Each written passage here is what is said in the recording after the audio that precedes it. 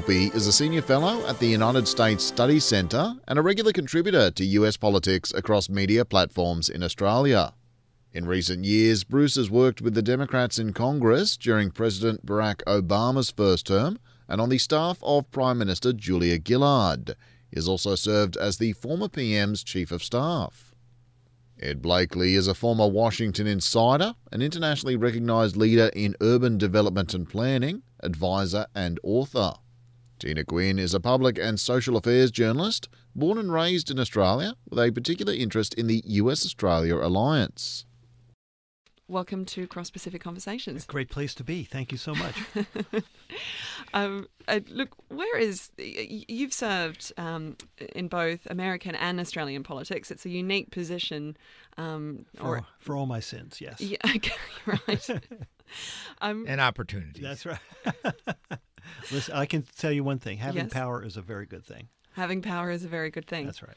And is it better on the US side or on the Australian side? It actually feels about the same. I mean, if you're in government here, you are the Prime Minister and you can work with her and get 500 bills through the Parliament. That's pretty good. Okay. If you're in Congress and you're in the majority and you control the House of Representatives and you can get President Obama's agenda through the House, that's pretty good. Which didn't happen for very long. It didn't, and that made it very bad. Very hard. And 2 years in, he lost the House in the midterm elections of 2010, lost 60 seats. Yeah, And that was and the minority is a bad place to be. Yeah. Indeed. Well, you can't get much done in the minority. You can't. No. You can make noise, and we see how that works. But How does President Biden go? Because obviously Obama came in, and look, Democratic presidents before him have had the same tumble. When Clinton came in '93, he had a mandate. He had a proper. he did. And guess what? Newt Gingrich took the majority in the House 2 years later. Absolutely, in And then- '94. And then Trump comes in 2016, and he loses the House 2 years after that. So it is tough to do. And I think Biden is acutely conscious of this because he lived through it. Right. And he's seen it as a senator, too.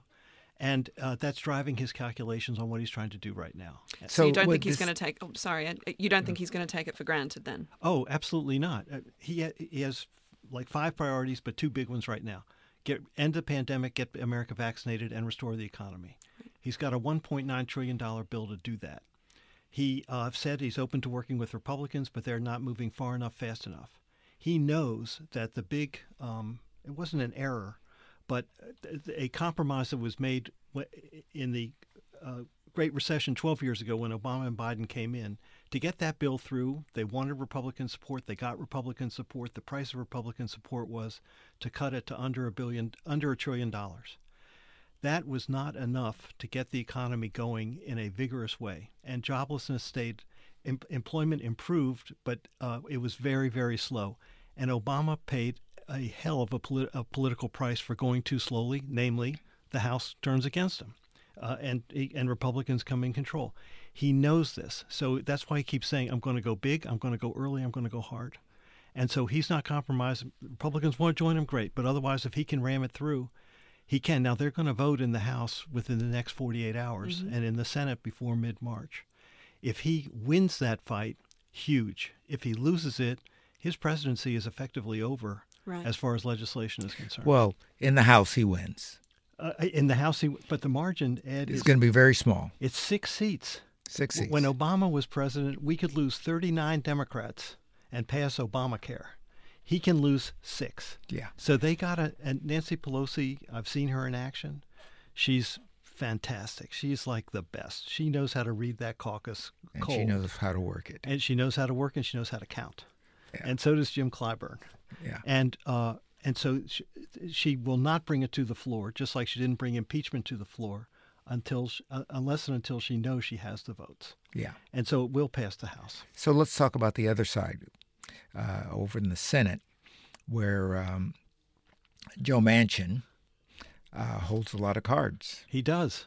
It's sort of like the crossbench here in the Senate when the government is short of an absolute majority and they got to work with. So Manchin is in a crossbench situation. So where are we going to end up with this? Do you think the $15 an hour will go away? It will not go away because it's a pillar issue for Democrats, and and by I mean, in this bill. in this, I don't think it'll make it in this bill. The parliamentarian in the Senate just ruled within the past few hours that it doesn't fit under the Senate rules to be considered. It's called the Byrd Rule in the reconciliation bill for all the wonks out there. And she ruled that it doesn't sit right. Now, you can appeal the ruling of the chair and do that by majority vote in the Senate. But if you're Joe Manchin and Kirsten Sinema in Arizona, who have some reservations about it, I don't think you get there. So I don't think the minimum wage increase to $15 from about $7.25 right now, I don't think it's going to be in this huge package of economic relief. But they'll come back to it. They'll come back to it. The Republicans want to come back to it. Everyone wants to come back to it because it's not unlike the debate we had this week. What is the, what's the industrial relations, and what's the dole weight? What do you get when you're on the dole? So I think it's a really big issue and issue of equity. Now the good thing is that we're talking about an Australia and U.S. issue, the issues of poverty and social equity. And what you the can gap live is on. just huge. It's huge. And both parties now have to do something about that. They know they have to move, and the question is how much. And it's interesting. Amazon has been taking ads out saying we pay our workers $15, and this is why we do it. And it's not only the right thing to do, but it's good for our company too, because we're attracting great people, and we can be a better company by paying a real living human wage. And so ultimately, it will get higher, has to, but it's going to be slower and harder because of principally the Republicans. So where do you see, here's one agenda where the U.S. and Australia have some common ground.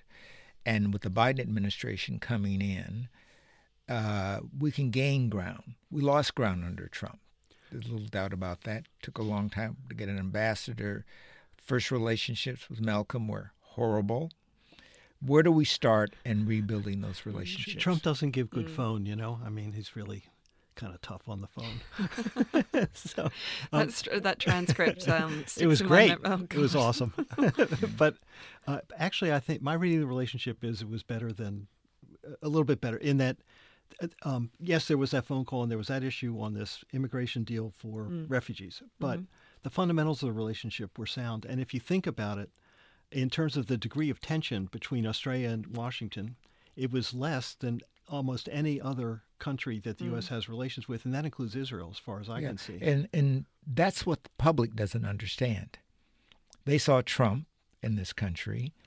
They heard about the phone call, etc. That's what the public's view is. Right. How do we get the public to feel good about Biden, good about the United States, and repair those relations? You're exactly right, and it's because the Australian public never liked Trump. I mean, his approval rating here, I think, was somewhere in the 20s or 30% max. And so how do you connect that? There's a real disparity in views, and that creates a lot of dissonance, and that creates a lot of problems. Biden stands for things that I think Australia wants. More action on climate change, more building of the alliance, a more humanistic foreign policy, human rights, Hong Kong, the Uyghurs, China, Saudi Arabia. So I think they're for that. And they like, more progressive values, much more progressive values than were under Trump. And also a president who wants to, an underlying perception here, just given how well the country has done with COVID, is America a failed state. And that's a really bad place for the United States to be in people's heads. And Biden's first job is to repair the state. And that's exactly what I was going to ask you. That's right. The U.S. looks like a failed state. What are the other parts of rebuilding that? Throwing $1.9 trillion at it, that's not going to do it all. How do you rebuild this notion that the United States is a country to look to, not past or through? You get the healthcare system to deliver, you deliver on jobs and rebuild the economy, and you fix infrastructure so that the place works better and looks better. You educate kids.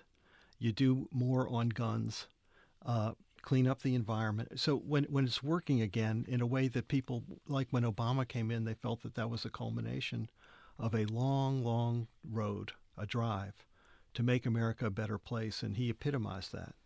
And so you want to get back to that, but it's a big repair job. You mentioned, you mentioned, in mentioning progressive leadership and how Australia, they want the same. They want more progression on certain issues. I think the people are way ahead of the government here on things like climate.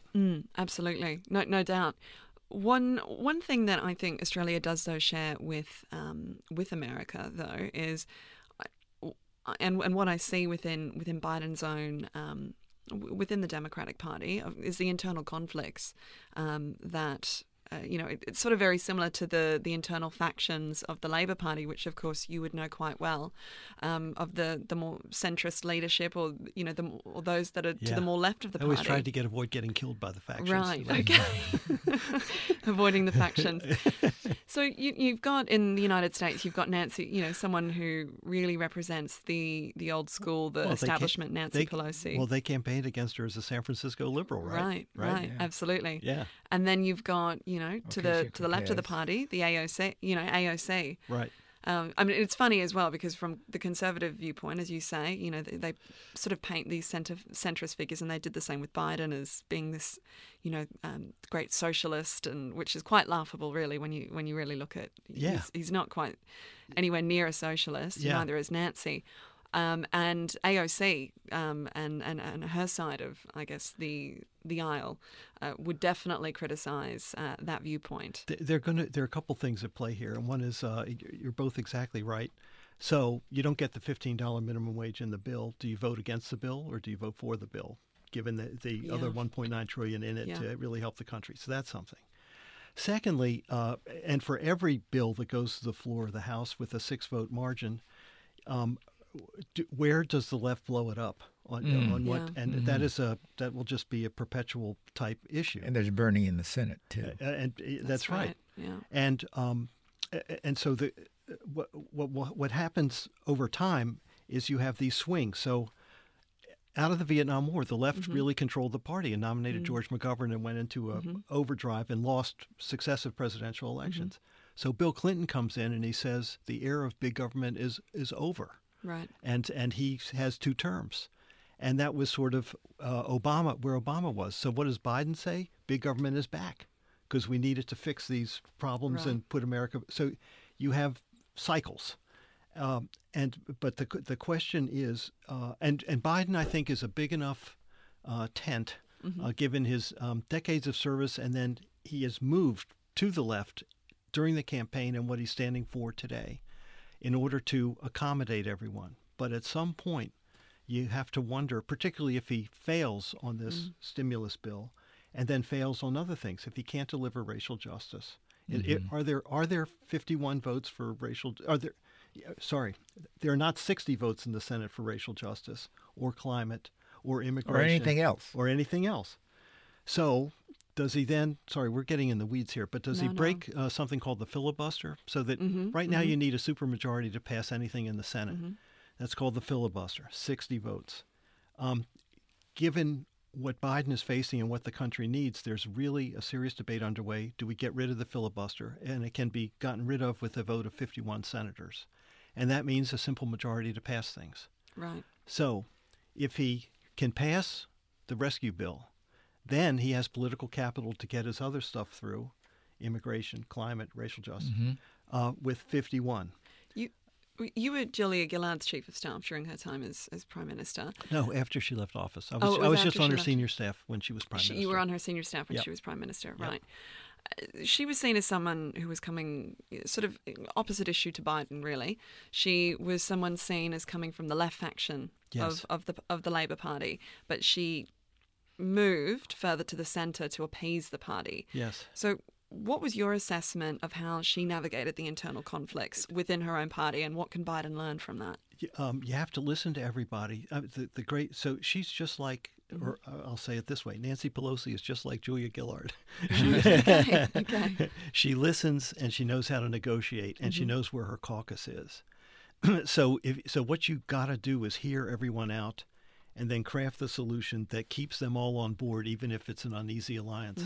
And that is a real art. And that's how great legislation is made. That's how politics is done. Needs to be done. So she had it. Speaker Pelosi has it. Jacinda Ardern in New Zealand has it. And it's a wonderful thing to see when it's in action. But are politics broken in the United States? The big lie is still around. It doesn't seem to move with political agendas. It's about faith in some ideas that have no currency or relationship to democracy. And you see what happened in January with the attack on the Capitol, which is the ultimate breaking of the system, right? Or an attempt to break the system. And how you count votes in America, state by state. Is that another failed state issue? Yeah. How do we repair those fundamental issues?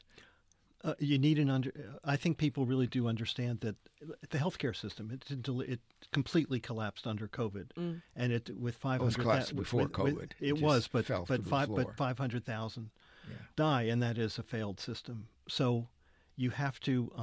It's sort of like exercise. You have to keep doing it to get better at it, but that requires leadership. I think absolutely that Biden wants to do that, but I think the big question is, do the Republicans really want to do it, or do they want to enjoy whatever they can exploit for their at least short-term gain by just opposing and tearing down? Yeah, what is the Republican agenda? That's a really good question, because I don't think they know.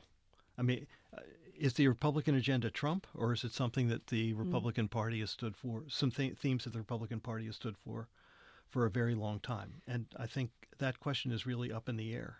Well, and talking about the healthcare system and reforming the healthcare system over there, I mean, there's a lot of vested interests in the healthcare system in terms of the pharmaceutical companies, it's true, the medical association, insurance companies. Yeah.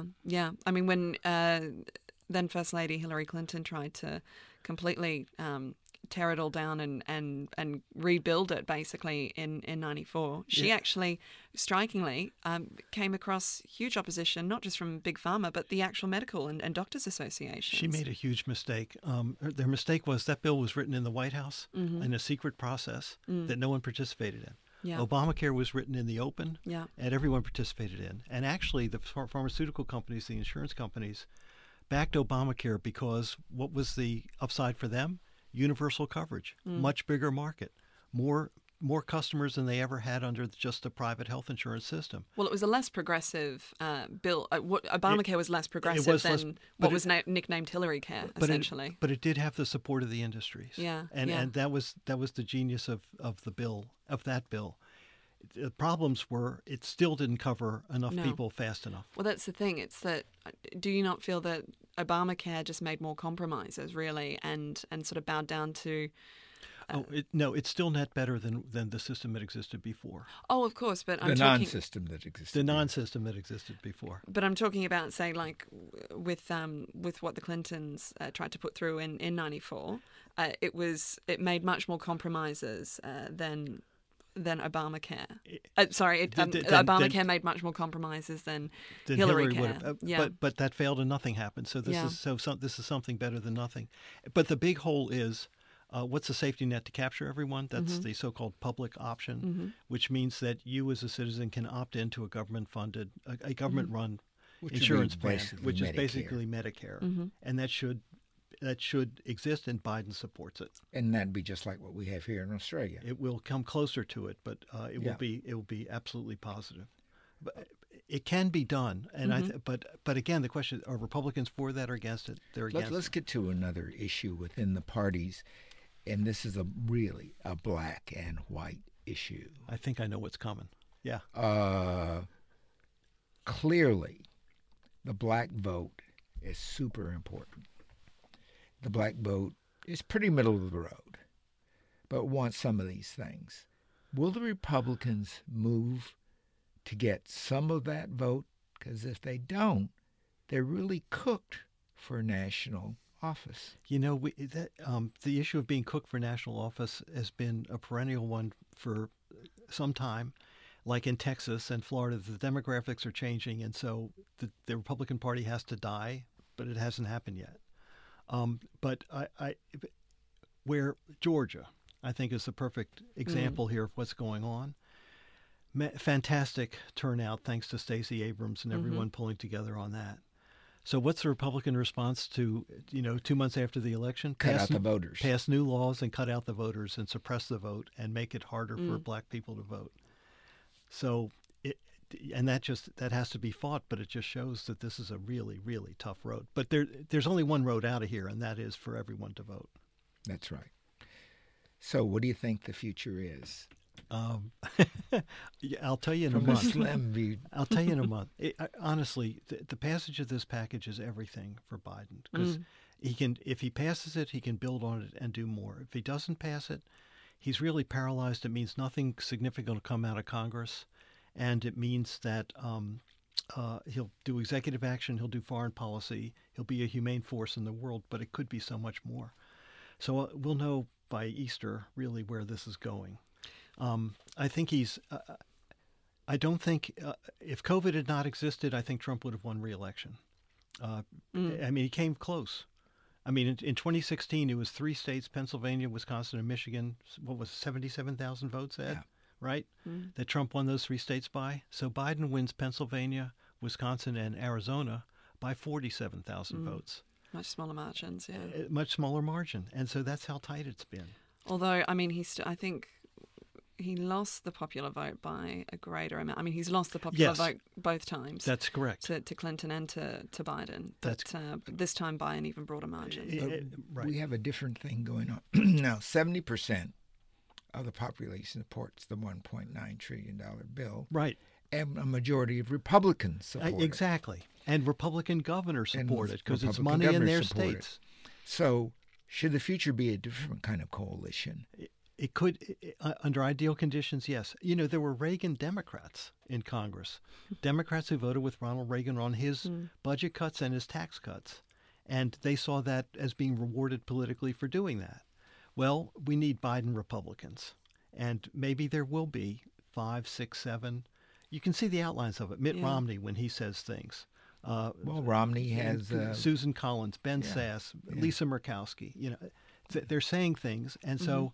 But a winner attracts it. So if he wins on this, then I think more people want to play ball with him. And Romney has bills almost parallel to the ones. That's right. That's right. Out by Biden. So he can use Biden to get his things through. Well, maybe that's where we have to end this. There's a chance to be continued. Slim hope. We may have to do a follow up for this. In a few weeks, I think. Well, we believe in an hope, epilogue. Right? Yeah. Or and you mentioned all the issues. Immigration, health. Well, we haven't talked foreign policy. Maybe we'll talk about that next time. Next time, absolutely. Yeah. Okay. Bruce Wolpe, thanks so much for joining us. Thank you, Tina. Thank you, Ed. Thank you. If you enjoyed this chat from Pacific Conversations, make sure to subscribe wherever you find the podcast so you don't miss a thing. More chats coming out on a fortnightly basis. Next, coming up with Dominic Dwyer on the COVID-19 pandemic, and a chat shortly from former Australian Foreign Minister Bob Carr. And if you're so inclined, check out Ed's other podcast with myself, Sean Britton. US of Ed comes out every week with a weekly update on US news and current affairs.